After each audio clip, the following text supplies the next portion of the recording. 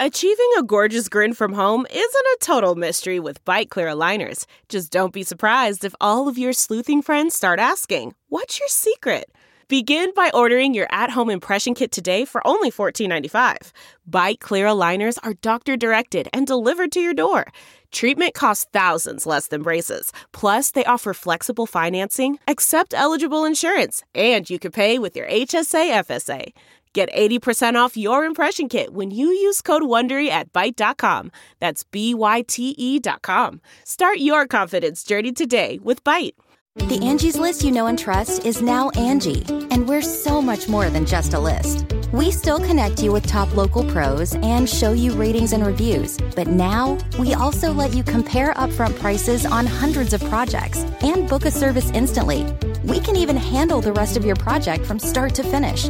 So remember, Angie's List is now Angie, and we're here to get your job done right. Get started at Angie.com. That's ANGI, or download the app today.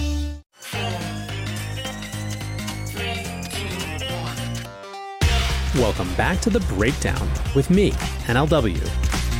It's a daily podcast on macro, Bitcoin, and the big picture power shifts remaking our world. The Breakdown is sponsored by Nexo.io and produced and distributed by CoinDesk. What's going on, guys? It is Sunday, January 31st, and that means it's time for Long Read Sunday. So imagine you're me this week and you've got this big move planned and you're just really desperately hoping that nothing big happens in the Bitcoin markets or the financial news or the economy, so you can keep your head down and make this transition and really stay present with your family. Then all of a sudden we have perhaps the most significant week in markets in the last 5 years, 10 years maybe. You have Elon Musk tweeting about Bitcoin, and you have Ray Dalio, one of the biggest historic critics, writing a post about what he really thinks of Bitcoin. On the one hand, I shake my fist at the heavens for not letting me move in peace, but on the other, what a set of things to talk about. Today, we are going to read that post from Ray Dalio, what I really think of Bitcoin. Now, the co-chief investment officer and co-chairman of Bridgewater Associates, one of the biggest hedge funds in the world, has historically been skeptical of Bitcoin. The last that we've heard over the last few months were sort of tired, repeated arguments that he had made before. They were about the fact that if it really got big, he thought governments would shut it down, but then he also tweeted that maybe he hadn't dug in quite enough. So today we have a chance to see his latest thinking in his own words. Let's dive in. I am writing this to clarify what I think of Bitcoin. Please pay attention to what I am saying here and not what those in the media are saying I said, because this is reliable. I am finding those who want to promote Bitcoin, which is most people, are characterizing it one way, while those who are against it, which are a few scared souls cowering in a corner, are characterizing it another way. As with most things I comment on, the reality has pros and cons, and I'm trying to be as accurate as possible to communicate what I understand these to be. To reiterate, as I am not a Bitcoin or cryptocurrency expert, I believe my views are not valuable enough to be relied on, so I shouldn't put them out. I know how much one needs to know in order to have a valuable opinion in the market, so I wouldn't bet on my own views. Still, people demand my non-expert assessment of Bitcoin, and clarification in my own words are better than distortions in the media. So here it goes, presented with the warning not to rely on it. The only thing I ask of you is that you read what I wrote here rather than pay attention to the sound bites in the media. I believe Bitcoin is one hell of an invention. To have invented a new type of money via a system that is programmed into a computer and that has worked for around 10 years and is rapidly gaining popularity as both a type of money and a storehold of wealth is an amazing accomplishment. That, like creating the existing credit-based monetary system, is of course a type of alchemy, i.e. making money out of little or nothing. It, like the making of credit that made bankers rich starting with the Medicis around 1350, is making its inventors and those who got in on it early very rich, and has the potential to make many more people very rich and to disrupt the existing monetary system.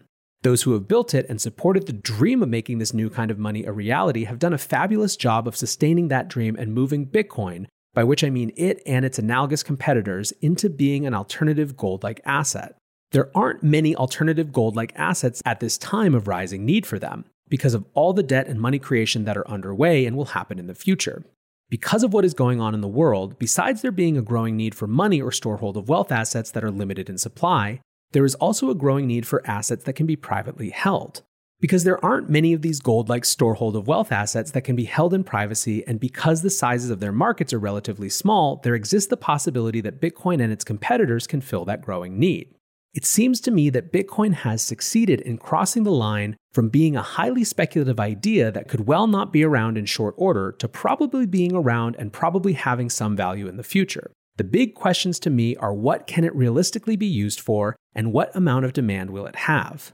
Since the supply is known, one has to estimate the demand to estimate its price.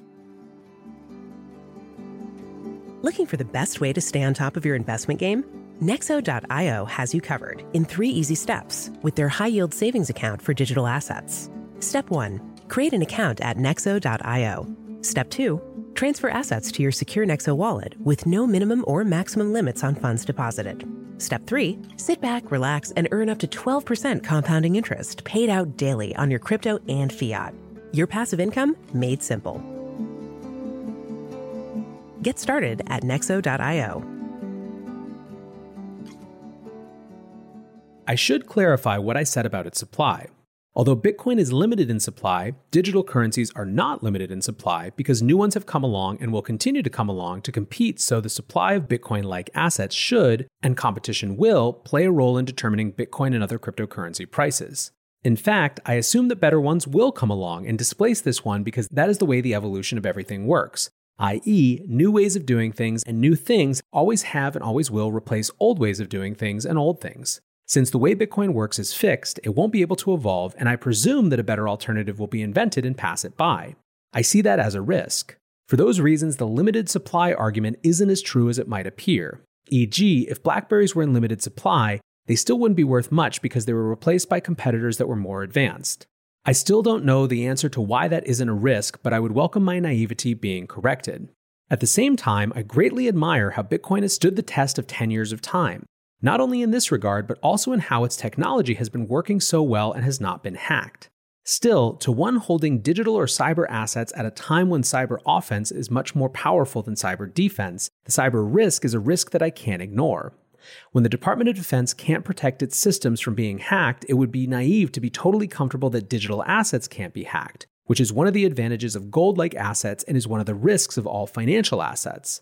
In fact, I think there is a good chance that someday we will see the financial system, which consists mostly of digits, be shown to be more vulnerable to disruption and/or to cyber blackmail than is now recognized. By the way, these things are now happening at a growing rate and can threaten the value of traditional financial assets.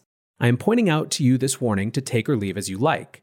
While I recognize that Bitcoin can be held offline via cold storage, I understand it is difficult to do and that very few people actually do it. So, by and large, my understanding is that by Bitcoin being digital and connected, it is not protected against cyber risks to my satisfaction. I look forward to being corrected. As an extension of Bitcoin being digital are the questions of how private it is and what the government will allow and not allow it to be. Regarding privacy, it appears that Bitcoin will unlikely be as private as some people surmise. It is, after all, a public ledger and a material amount of Bitcoin is held in a non-private manner.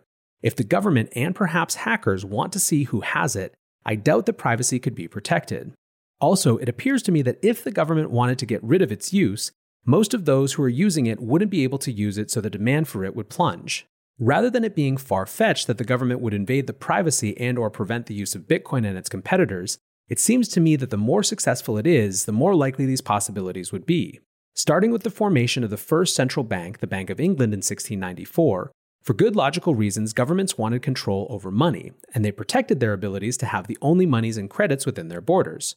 When I A, put myself in the shoes of government officials, B, see their actions, and C, hear what they say, it is hard for me to imagine they would allow Bitcoin or gold to be an obviously better choice than the money and credit that they are producing. I suspect that Bitcoin's biggest risk is being successful, because if it is successful, the government will try to kill it, and they have a lot of power to succeed. As far as the supply and demand picture is concerned, while the supply is known, the long-term demand over the relevant long-term time horizon, because this is a long-duration asset, is tough to know, largely for reasons I mentioned. For example, since I view Bitcoin as being a gold-like alternative asset, I asked Rebecca Patterson and others at Bridgewater to calculate the value of private holdings of gold and then take percentages of those holdings and assume they were shifted to Bitcoin to diversify that type of holding. By way of example, what if 10% or 20% or 30 or 40 or 50% of private holdings of gold were shifted to Bitcoin to diversify holdings? Or what if 10 to 20% of those who built Bitcoin and got on its wagon wanted to diversify into other assets like gold and stocks? Or what if the government wanted to prohibit its use? Or what if, etc.? What would these scenarios look like? They paint a picture that is highly uncertain. That is why, to me, Bitcoin looks like a long-duration option on a highly unknown future that I could put an amount of money in that I wouldn't mind losing about 80% of. This is what Bitcoin looks like to a non-expert. I am eager to be corrected and learn more. On the other hand, believe me when I tell you that I and my colleagues at Bridgewater are intently focused on alternative storehold of wealth assets. So I don't want to go point by point and critique or correct Dalio's assumptions. I think that what this is meant to be is a couple things. First, it is a signal that he is now and Bridgewater are now taking this category of assets with Bitcoin at the lead seriously. I would view this as a recognition that he is at the beginning of his Bitcoin exploration in a serious way. If you want to take home one thing from this, that is the important one. That's the powerful one. I think the second takeaway is that this is an interesting insight into where the next generation of FUD or walls of worry might come from. We've discussed extensively this fear of government shutdown. I had an entire show with Ben Hunt and Alex Gladstein where they debated exactly this. I think there continues to be expressed in this a lingering idea of looking at Bitcoin in terms of its technology properties rather than its network effects, which is the wrong heuristic for understanding it. But that's something that can be corrected. It's not so much FUD, it's a mental realignment. Ultimately, like I said, I think that the take-home headline is that Dalio, someone who has historically not been willing to give this his time, is now paying attention and feels enough pressure, enough questions, enough force from the outside that not only do he and his firm need to dig into this, but he needed to make a starting statement about the point from which he was jumping off from. It'll be interesting to watch and hopefully shape his journey, and so I would encourage you to engage with the Dalios of the world in good faith until they give you reason not to. Anyways, guys, hope you enjoyed this little read. I appreciate you listening. Until tomorrow, be safe and take care of each other. Peace.